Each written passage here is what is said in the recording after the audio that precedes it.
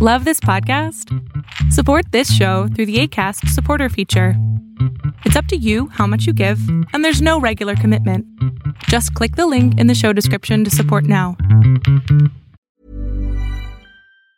If you thought the only way to get a more defined jawline with natural-looking results was through surgery, think again. Juvederm Volux XC is a non-surgical injectable gel filler that improves moderate to severe loss of jawline definition and can help you achieve natural-looking results with little downtime. Even better, this improved definition lasts up to 1 year with optimal treatment. No maintenance required. Improve jawline definition for a smooth, sculpted look with Juvederm Volux XC. For important safety information and to find a licensed specialist, visit Juvederm.com. That's Juvederm.com. Not for people with severe allergic reactions, allergies to lidocaine, or the proteins used in Juvederm. Common side effects include injection site redness, swelling, pain, tenderness, firmness, lumps, bumps, bruising, discoloration, or itching. There's a risk of unintentional injection into a blood vessel, which can cause vision abnormalities, blindness, stroke, temporary scabs, or scarring. Talk to a licensed specialist to find out if it's right for you. Ryan Reynolds here from Mint Mobile. With the price of just about everything going up during inflation, we thought we'd bring our prices down. So to help us, we brought in a reverse auctioneer, which is apparently a thing. Mint Mobile Unlimited Premium Wireless. How to get 30, 30, bit to get 30, bit to get 20, 20, 20, bit to get 20, 20, bit to get 15, 15, 15, 15, just $15 a month? Sold! Give it a try at mintmobile.com/switch. $45 up front for 3 months plus taxes and fees. Promo rate for new customers for limited time. Unlimited more than 40 gigabytes per month. Slows full terms at mintmobile.com.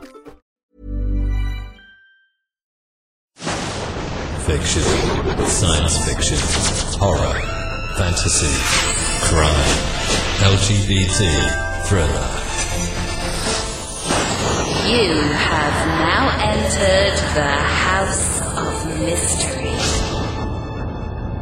with your hosts, Eric Shapiro, David North Martino,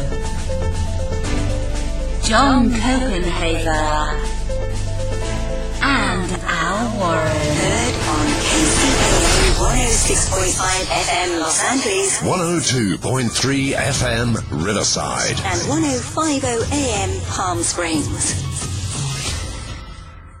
Now today we're doing a little bit of a twist. We're going to be talking in the history area. And this really caught me by surprise. Excellent book. I would say excellent read, only I've been listening to it. I do audiobooks. As people know, I'm my eyes are going. But the book, Black Flags, Blue Waters, and it's the epic history of America's most notorious pirates. And it really hit me that it said America's most notorious pirates. So, of course, you know, I have to figure out what that means.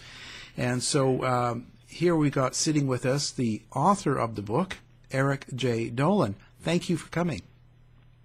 Thanks for inviting me. So, Eric, wow. This is a kind of a different type of story. We do a lot of history, and it's always about lately, it's certainly been about Egypt and you know, different digs and ruins, and we get into religion and all this stuff. So this is refreshing for me for history. I like this. Now, what made you, what gave you the bug to get into this pirates?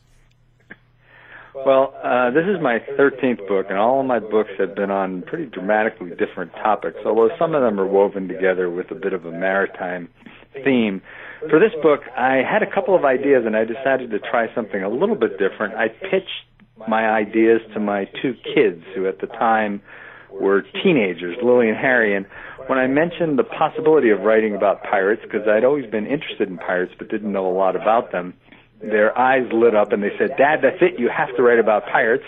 And I got really excited because, as I said, I've written 13 books and neither of my kids have read any of my books. So I figured that this is my one shot. And I'm happy to report that after the book came out, my daughter has read the book and she enjoys it. She's a senior in college. And my son, who's a freshman in college, has not read it yet, but he's committed to reading it maybe in the next couple of decades. So maybe I'll get him too. But that's how I got interested in it. That's, of course, not the only reason I wrote it. I always pick topics I don't know a lot about because I want to be excited while I'm doing the research and the writing, which takes up to 2 years. And once I got into this and started reading about pirates, I was just absolutely fascinated by how important they were in American history and colonial history in particular. And also, it was very exciting to separate the myth from the reality and sort of see how these robbers of the sea operated and what they did and where they went and whether or not they got the treasure that they so desperately wanted. It just was a fascinating story to work on. Oh, I bet. And when you say that, too, when you say something you don't know about or very little about and you go into it so you can do the research, there's something excellent, I'd say, about fresh eyes on something. Because when you're not coming from a bias of having an opinion on certain things, you just jump into it and you learn it as if brand new. So that's a very good way to write a book. Yeah, I agree. It definitely, you don't have any preconceived notions, and you can either take or work against or decide that it's not, that the received wisdom is not correct. So it was a lot of fun. Yeah. Do you find that when you go through older books, like when you were doing research and up to doing your book, you must have checked out other writings about the different pirates and stuff. Do you find that there's always a certain bias in the writing that comes from the age it was written? Yeah, that's a good point. A lot of what I'm reading is primary material, so they're letters written at the time, diaries, newspaper accounts in the 1600s and the early 1700s. A lot of it is also secondary sources, books that were written in the 1700s, 1800s, 1900s, even up to the present.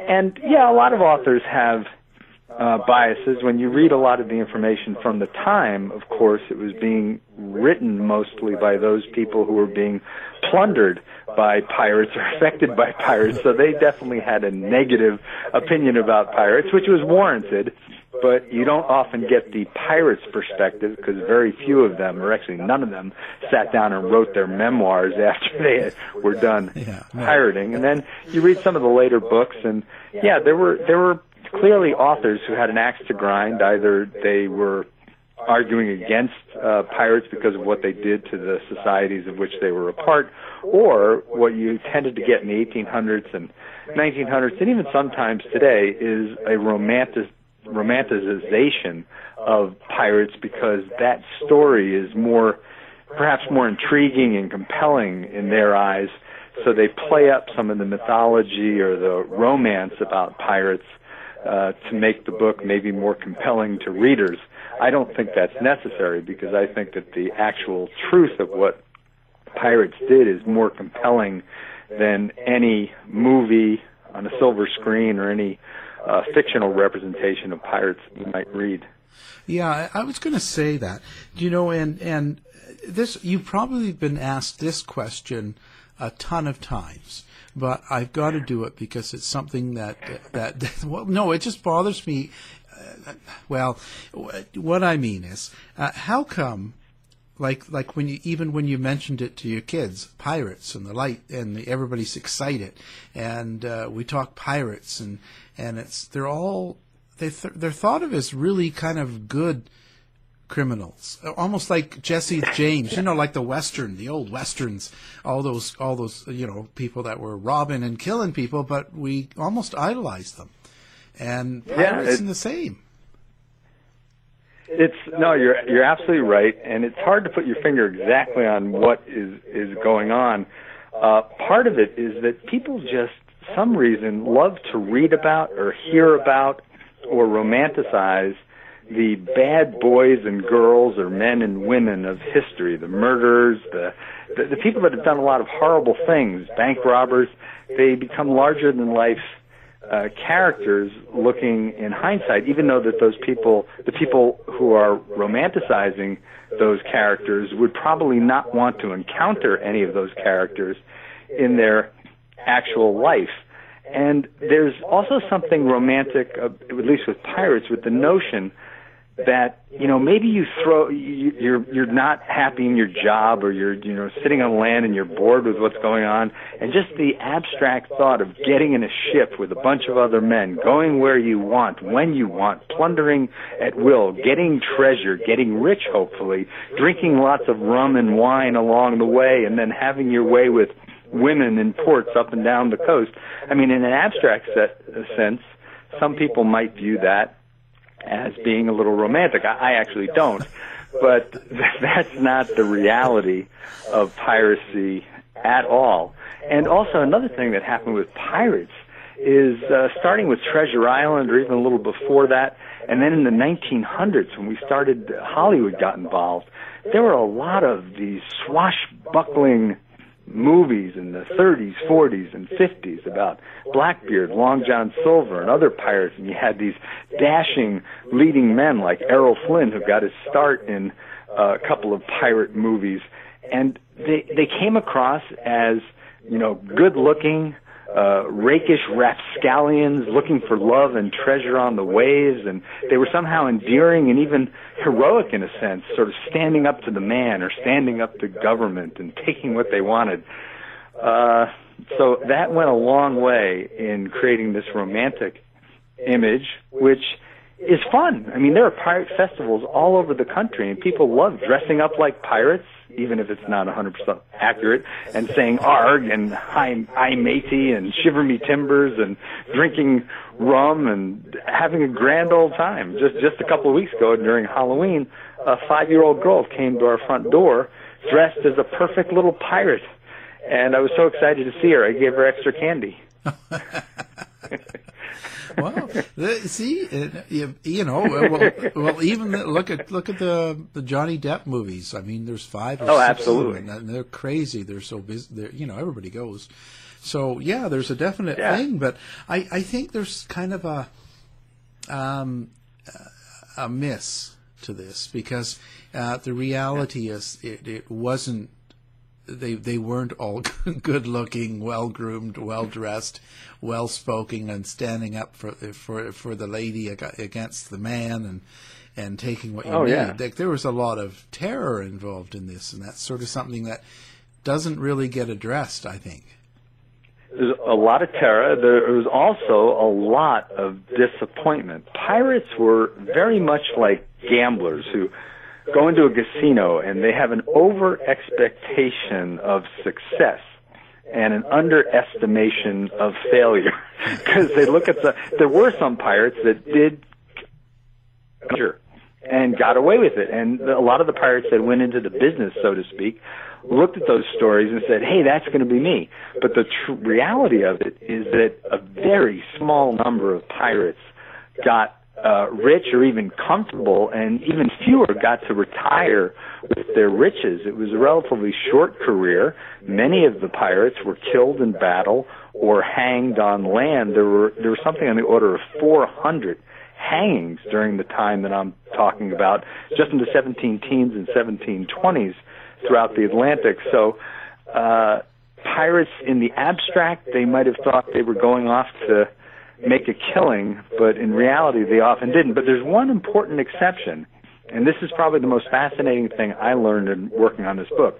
Before 1700, there were these pirates called the Red Sea Men who left from the American colonies. They were by and large American colonists. They left from the American colonies and they went into the Indian Ocean and they attacked Mughal or Muslim ships that were transiting between India and the Red Sea ports of Jeddah and Mocha. And those ships were full of money and pilgrims going on their annual Hajj. And those Red Sea Men would get a lot of treasure in many instances. And they would come all the way back to the colonies, and they would be welcomed back in the colonies because they were the fathers, sons, and brothers of the people who were in the colonies. And this was a time at which the American colonies were on the edge of empire. They felt they were neglected by the mother country, England. They were starved of currency, starved of exotic East Indian goods. So here were these pirates that they were often related to who were going halfway around the world, attacking quote-unquote infidels and heathens, non-Christians, bringing their treasure back home for the benefit of everybody in the colonies. And that was just a fascinating time and part of the Golden Age, the earlier part of the Golden Age, when, in fact, a number of pirates did get fairly wealthy and were able to retire. They didn't look at piracy as a profession or a lifestyle. It was just an opportunity to make some money and then get out of the business.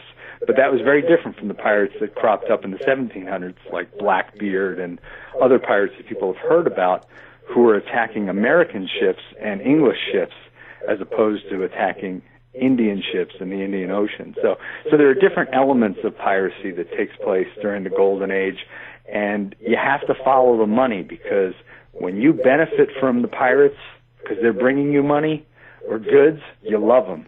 When the pirates are attacking your ships, you hate them.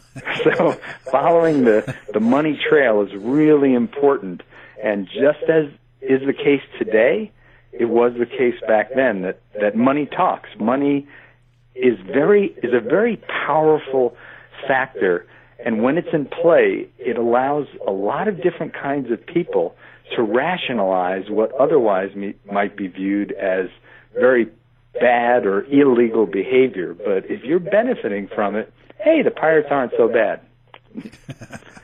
So now the Golden Age, and when it went up to the 1700s, that seemed to be the change, where you say that it becomes more like the Blackbeard, and where they're going after American and British ships and stuff.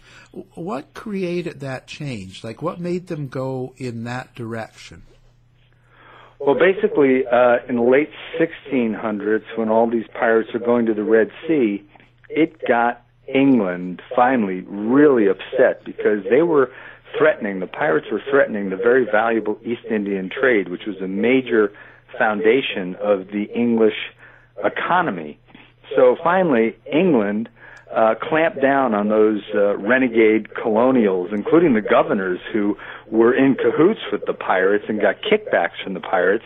But finally, England really clamped down by passing stricter laws, not allowing pirates to be judged by juries of their peers, but rather to be judged by juries made up of officials who are more likely to find them guilty and hang them. They sent more warships over to the American colonies, and they also sent warships into the Indian Ocean and clamped down on the slave trade, which in the Indian Ocean, which had a tangential effect on piracy. So by 1700, they had been largely successful in clamping down on Red Sea piracy. And then after the War of the Spanish Succession, which ended in 1713, there were a whole slew of naval men and privateers who were suddenly put out of jobs, and many of them turned to piracy. Other people rose up against despotic captains and turned to piracy. But this time, the Indian Ocean was sort of closed off to them because of England's efforts. So they did the next best thing, which was attack merchant shipping that was leaving the colonies and transiting to the Caribbean and also back to England. But since now the pirates were seen as dangerous raiders, not as these commercial angels bringing money into the colonies, they were persona non grata. So they couldn't just sail into Boston, Newport, Philadelphia, or New York, because they were wanted men. Whereas before 1700, they often could come back to those ports and they were welcomed. So it just became a very different environment for them, and they became increasingly desperate and more on the run, because the forces that were arrayed against them were quite powerful. Well, in 1713, why not just go back home and get a regular job? That's it. Well, that's a really interesting question, because think about it. For as long as there have been humans, there have been thieves on land. There have been people who've been willing to break the law, to take things from people that don't belong to them. And as long as people have been on the ocean, there have been pirates, and there are pirates to this day. So it's a really interesting question. Yes, there weren't great opportunities on land for a lot of these mariners who were thrown out of work after the war was over. I mean, tens of thousands of naval men were suddenly given their pink slips. We no longer need you. The war's over. Now, a lot of them could have gone back home and could have been farmers or merchants or whatever, and been law-abiding. But what made a significant number of them, thousands of them, decide to throw in their lot with other pirates in such a dangerous occupation? It's almost a psychological question. Why have there always been people that are willing to break the law in the expectation of making a killing, in this case, plundering a ship? And a significant number of people decided it was worth the risk. But you have to also keep in mind that there were, just look at the Navy, there were 50,000 men on naval ships during the War of the Spanish Succession. At the end of the war, almost 30,000 of them suddenly lost their job. Now, only a fraction of them became pirates. So most people did go back home, did go to their communities and try to pursue other opportunities. But back then, on land, there were not the greatest occupational opportunities available. And there's a parallel, another book I wrote about whaling called Leviathan, the History of Whaling. A similar thing happened in the mid-1800s when whaling exploded in the United States. They needed a huge number of people to man these whale ships, and they started digging deeper and deeper into the dregs of society, or very people that had very few other opportunities. But even that being said, there were people that would go out on whaling voyages for 4 years, and they may make the equivalent of a couple of pennies a week. They could have made more money on land, but they were still able to get people to go on those whale ships and expose themselves to danger or possibly sinking by shipwreck. So it is an interesting question. Why are there always people who, instead of taking the safer and more legal route, which is not the whaling example necessarily, but for pirates and becoming pirates, it's a really interesting question. Maybe you should have a psychologist come on to inquire into that. Well, it would be a tough change working at the Burger King drive-thru when you've been on a pirate ship for years, right? And taking orders and all that. It would drive me nuts. Wow. So now, did these pirates? Okay, different groups. So you had a ship and you had a captain and they had a goal in mind, and of course it's about money and wealth and gaining it. Did they know each other quite well? Did they fight with each other? Did the groups, did the pirates kind of join with each other? Like how are the relationships with all the different major pirates out there?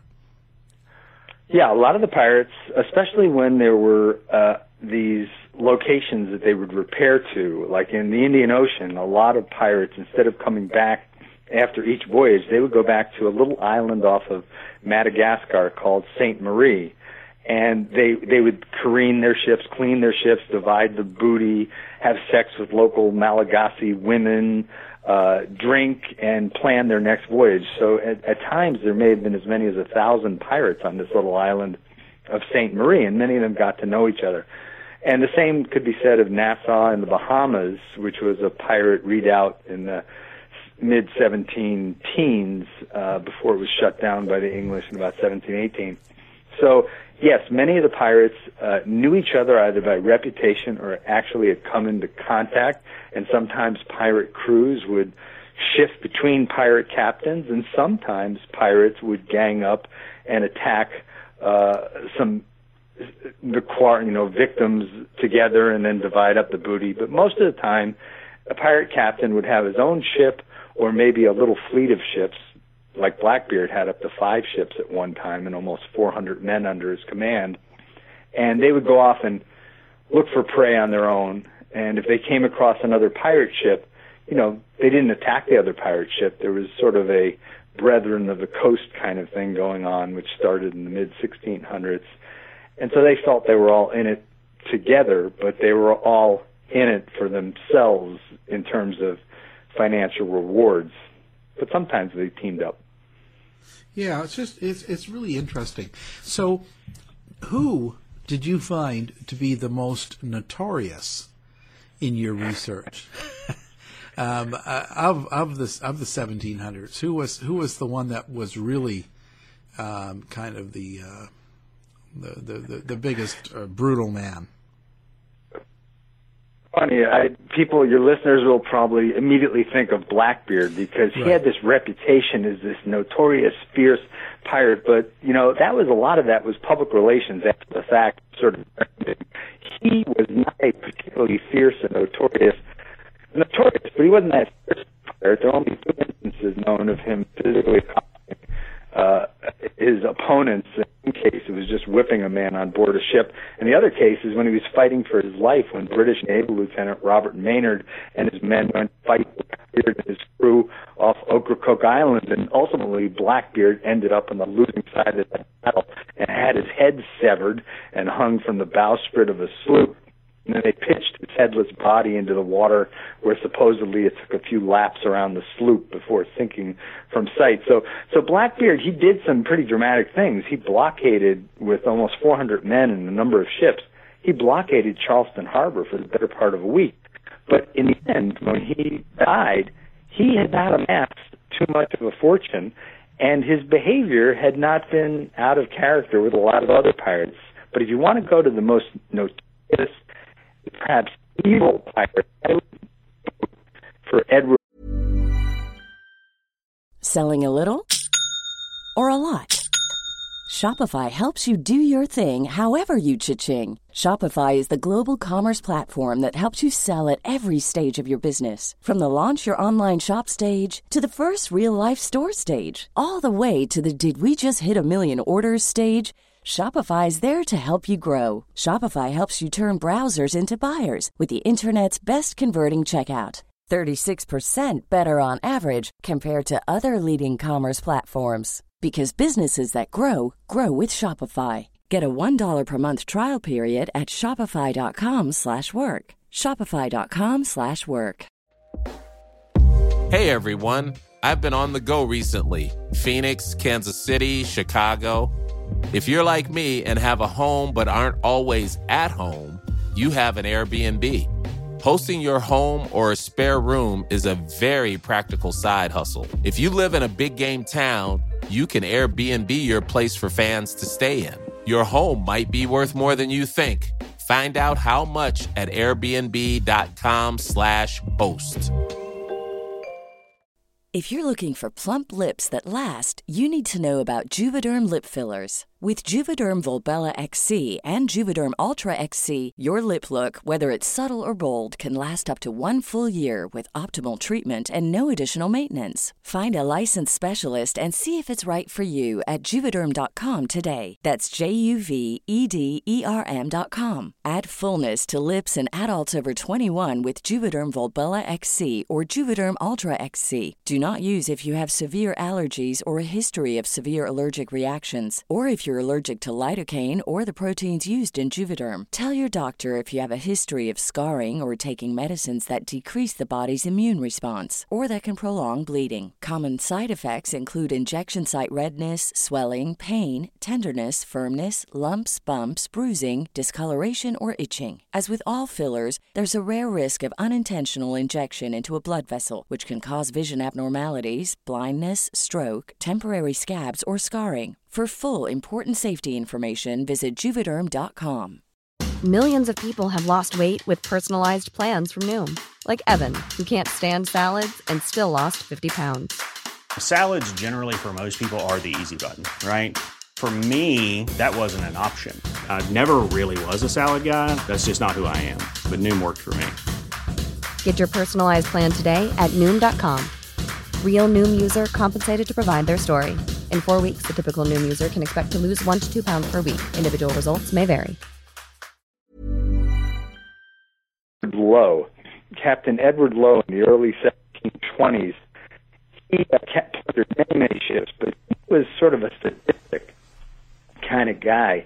He liked to torture and kill some of his victims. One of his signature moves was cutting off people's lips and ears and roasting them before forcing the victim to eat their own flesh. And there was one case in which he attacked a ship, and the captain of the ship had a a bag of gold and silver hanging over the side of the rail to a rope.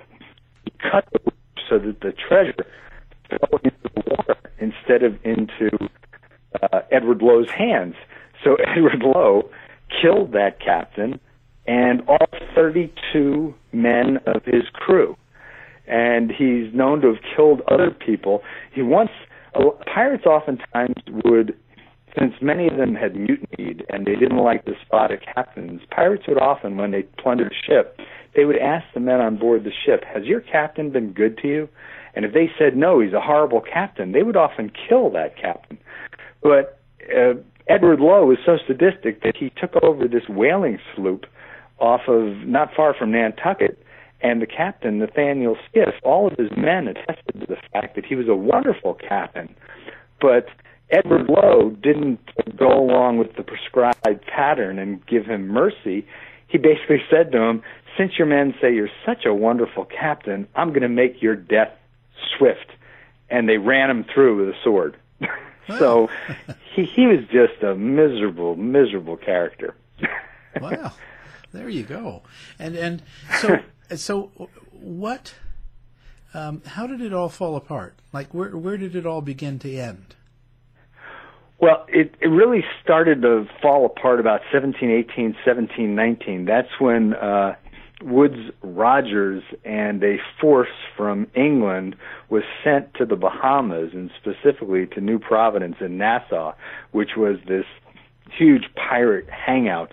It's the one, made famous in the TV show Black Sails, and the one that people have always heard about. That force, he basically went there with, he was giving out pardons from the king for pirates, so a number of pirates took the pardon and got out of piracy. But he had this large force that essentially took over the Bahamas, got rid of all the pirates there, so they lost one of their hideouts, and that dispersed a number of the pirates.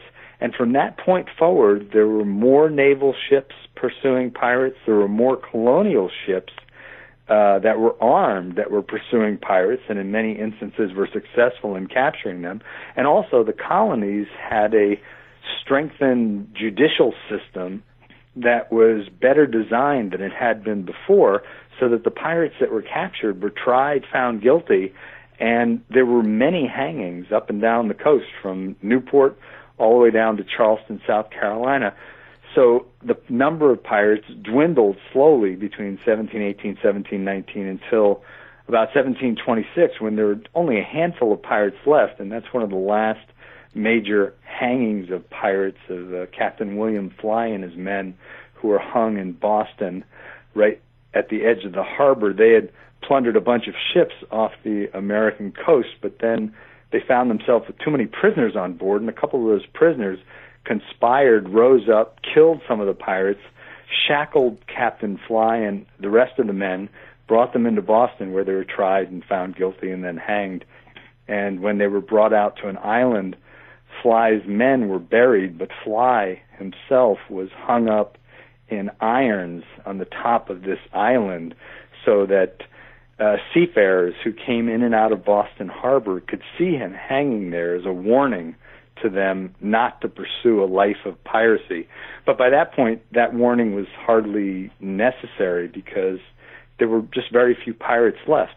But of course, you have to keep in mind that didn't end piracy. There was a big upswing in piracy in the late 1700s, early 1800s, both the Barbary pirates off the northwestern coast of Africa, and in the Caribbean there was a big outburst of Spanish piracy that drew the American naval forces down to the Caribbean and the Gulf of Mexico to basically attack these pirates and protect American shipping. But I just focused on the Golden Age because I think it was it's the most amazing, most interesting, most dramatic, and probably most consequential period of piracy in history, certainly in the history of the United States and the American colonies. What do you attribute that to? Like, what do you when you say had the largest influence in American history, or at the time? What exactly do you attribute it to? Well, it's both, because before 1700, there were scores of these ships going to the Indian Ocean. They were bringing back hundreds and thousands of dollars or pounds of treasure, or Spanish dollars and pieces of eight. And you have to remember, the colonies were fairly small, so this is a significant infusion of cash and goods. And also, a number of the pirates that settled in the colonies, a few of them helped defend the colonies against French privateers and other forces that wanted to do damage to different American ports. So they had a big impact on American colonial life, because they were integrally woven into the fabric of colonial life, and brought with them plenty of money and force that had an impact. After the 1700s, they had a big impact because there were upwards of 4,000 pirates, and they plundered hundreds and hundreds of ships, and that had a big economic impact on commerce, but it also had an impact in terms of how the colonies and the mother country responded. All the other eras of piracy, the ones, the Barbary pirates, they had a big impact because they took hostage many American ships, but that was more concentrated, and I don't think as dramatic as the Golden Age. And the piracy in the early 1800s in the Caribbean was annoying, to be sure, and it was made for some good naval battles down in the Caribbean. But again, I don't think it was as expansive. There weren't as many characters that we know about. There weren't as many fascinating stories. It didn't involve as many people. And the final thing I have to say is it's because of what people have written since that time, the Golden Age. Even though it wasn't golden from the perspective of those who were being plundered, the Golden Age of pirates is the single era that the most books are written about. And it's the one that, you know, when you see Pirates of the Caribbean, even Treasure Island, which is set in the 1750s, all of the tropes and the storyline in Treasure Island really comes from the Golden Age of piracy. Even though there are very few pirates, we don't know of any pirates that had peg legs during the Golden Age. There might have been, but that wasn't a very common thing. Yeah, no stair lifts. Hey, so when we now there's still pirates to this day. Yes, and there have been pirates, as you know, as long as people have been going to sea and had anything of value on their boats, there have been pirates. There were Phoenician pirates, there were Greek pirates, there were Roman pirates, and Chinese pirates, and there are certainly pirates to this day. Somali pirates are the ones that are most in the news, but this past summer, people probably read a number of headlines about the upsurge in piracy off of the Venezuelan coast. And the thing that sort of combines Somali piracy and Venezuelan piracy, along with piracy that still takes place in the Malacca Straits and other parts of the world, is when you have an economy in economic freefall and people that are financially in dire straits, some of them inevitably choose to steal from others, and piracy is just stealing on the open ocean as opposed to on land.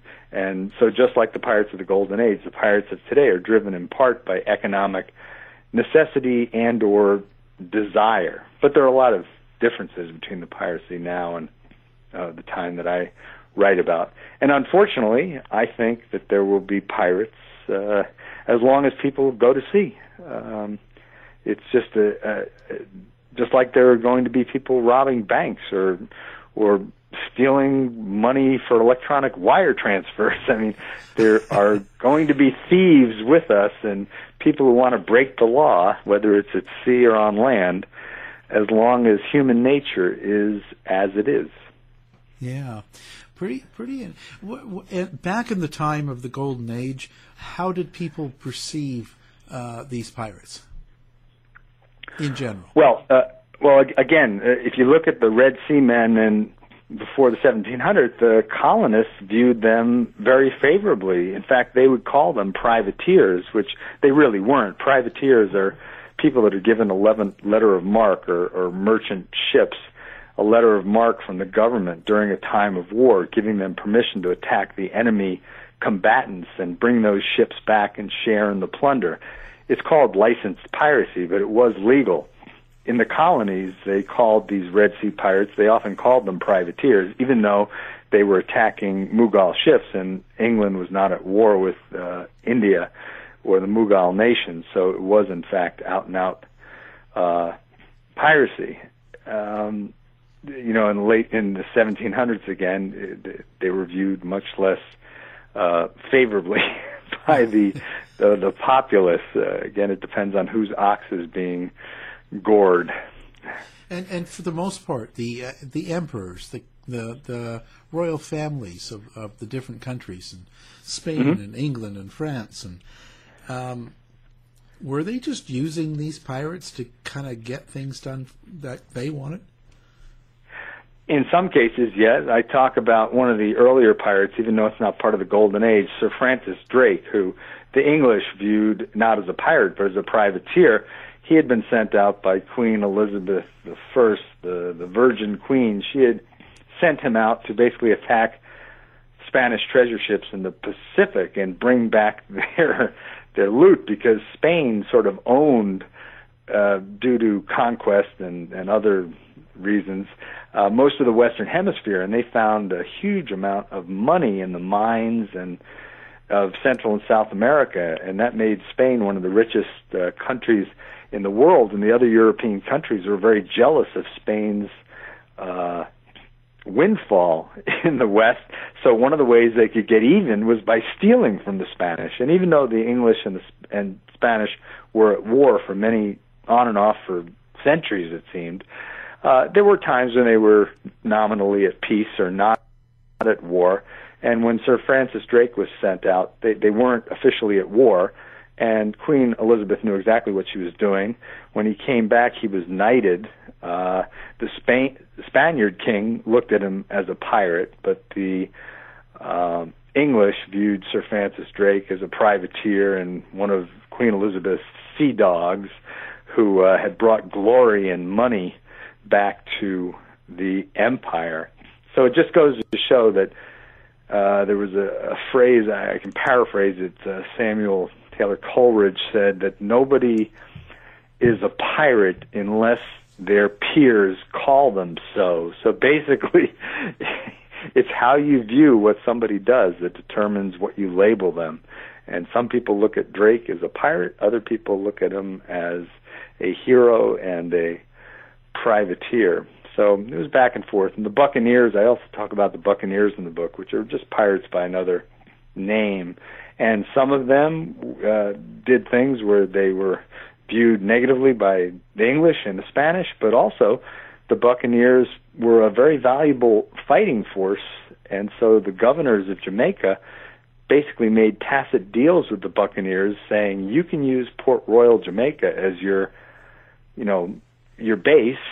We won't arrest you, but if any nasty Spanish ships try to attack us and take back Jamaica, we expect you to defend us. So it was like a marriage of convenience. Yeah. So there you go. So the during the whole time you're going through research, you're reading, you're involved, and you're getting all this stuff. What was the most surprising thing you learned?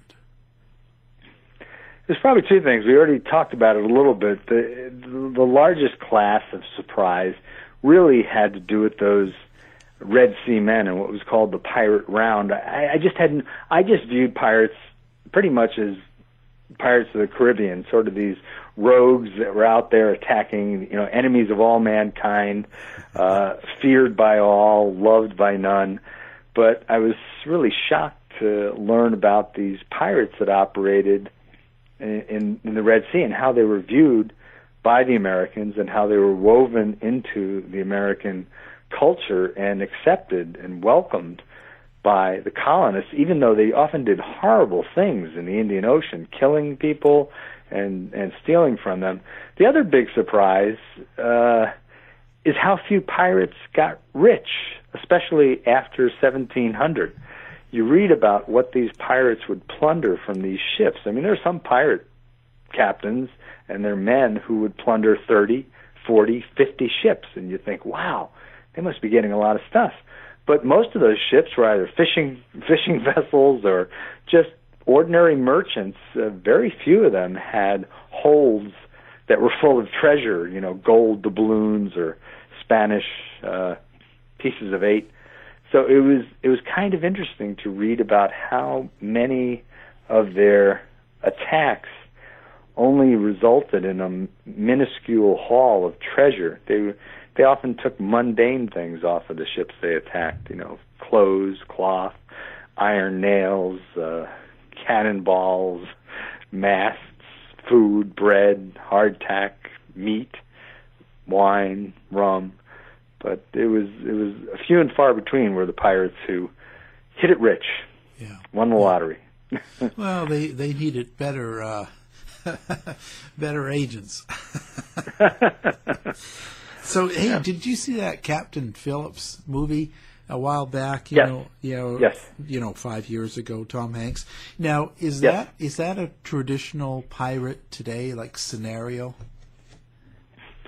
Well, again, I just have to caution. I don't write about Somali pirates, and I don't claim to be an expert in Somali piracy. But from everything I know about that story, it was a rather chilling and accurate reflection of what took place. These pirates from Somalia are often in small boats with machine guns mounted on the front, and they were often able to take hostage these large tankers because the tankers were not heavily defended at all. I do know, I gave a talk recently on my book, and there was somebody there who he represents tanker companies, he's a lawyer, and he said that things are changing pretty dramatically, and a lot of tanker companies and cargo ships are hiring private defense forces, armed men who are on board these ships. And if you have men on board your cargo vessel that have machine guns or maybe grenade launchers or, serious weaponry,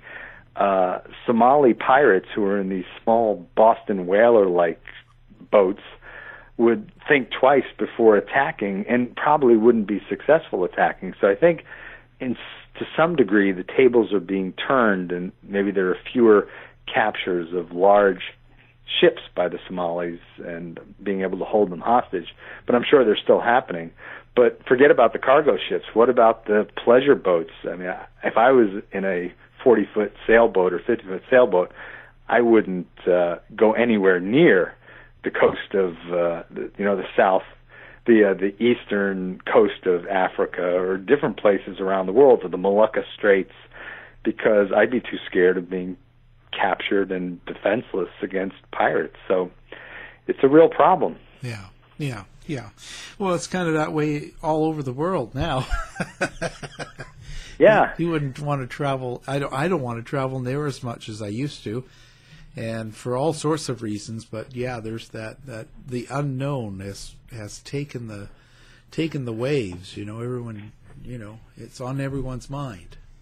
Yeah, and there's a reason it's on everyone's mind, unfortunately, because we keep hearing stories about these horrible things. It just the sea is. I don't want to call it. It's not the last frontier. I don't know if we have the frontier, but in the sense, even though there is a law of the sea and there are laws that govern what happens on the sea, and piracy is still illegal, when you're out in the open ocean and you're all alone and there's no policeman nearby, it can be a potentially scary situation. Yeah. It goes back to the survival of the fittest. Right. Yeah. Wow, amazing. So now, any influences that you'd like to mention about when you wrote the book, and any other writers or contributors that you used that were great support? Writing is a solitary endeavor. I work. I'm a full-time writer.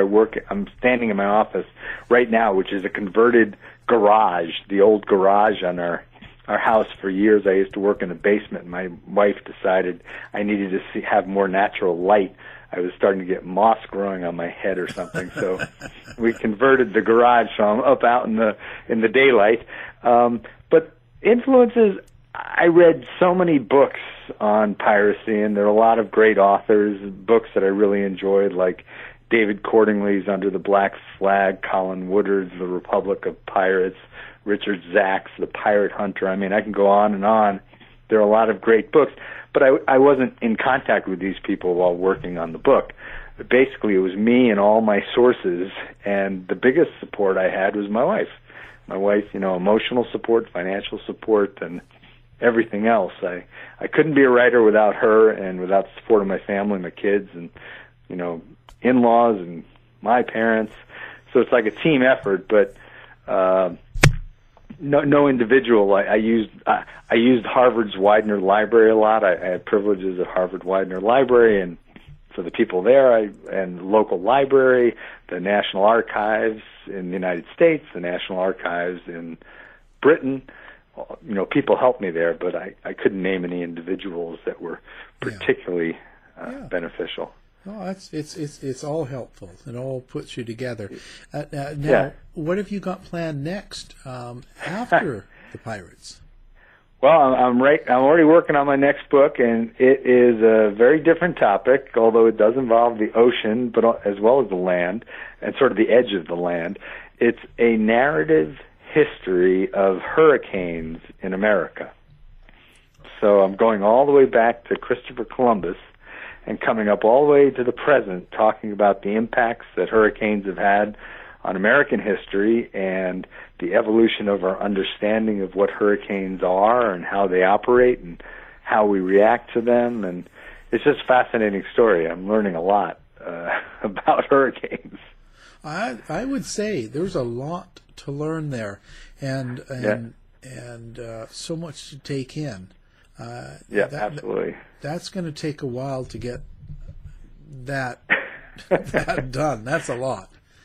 Yeah, well, I've got to get it done pretty quickly. I've been working on it already, and I'm going to start. Come January, I'm probably going to hibernate for a couple of months and write around the clock. Yeah. That's when I get my best writing done, is when I have long stretches of time, 8-10 hours in a row. Then it really gets going.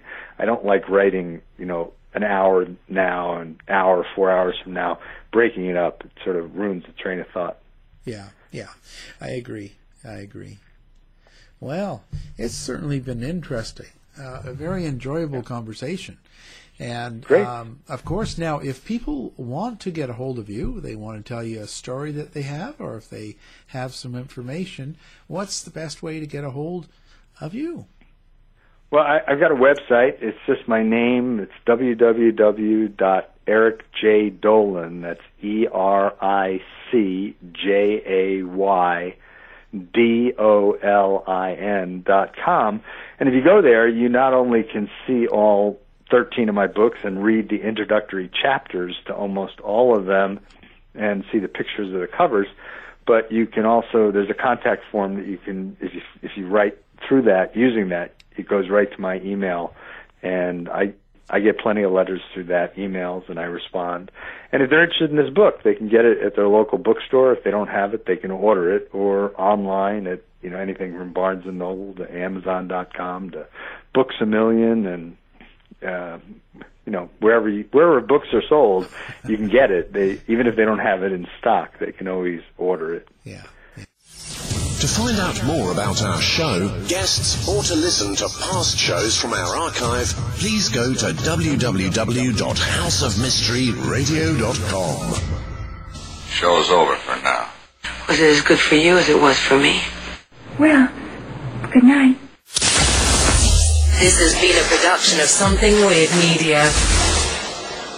I'll be back. Selling a little or a lot? Shopify helps you do your thing however you cha-ching. Shopify is the global commerce platform that helps you sell at every stage of your business. From the launch your online shop stage to the first real-life store stage, all the way to the did we just hit a million orders stage.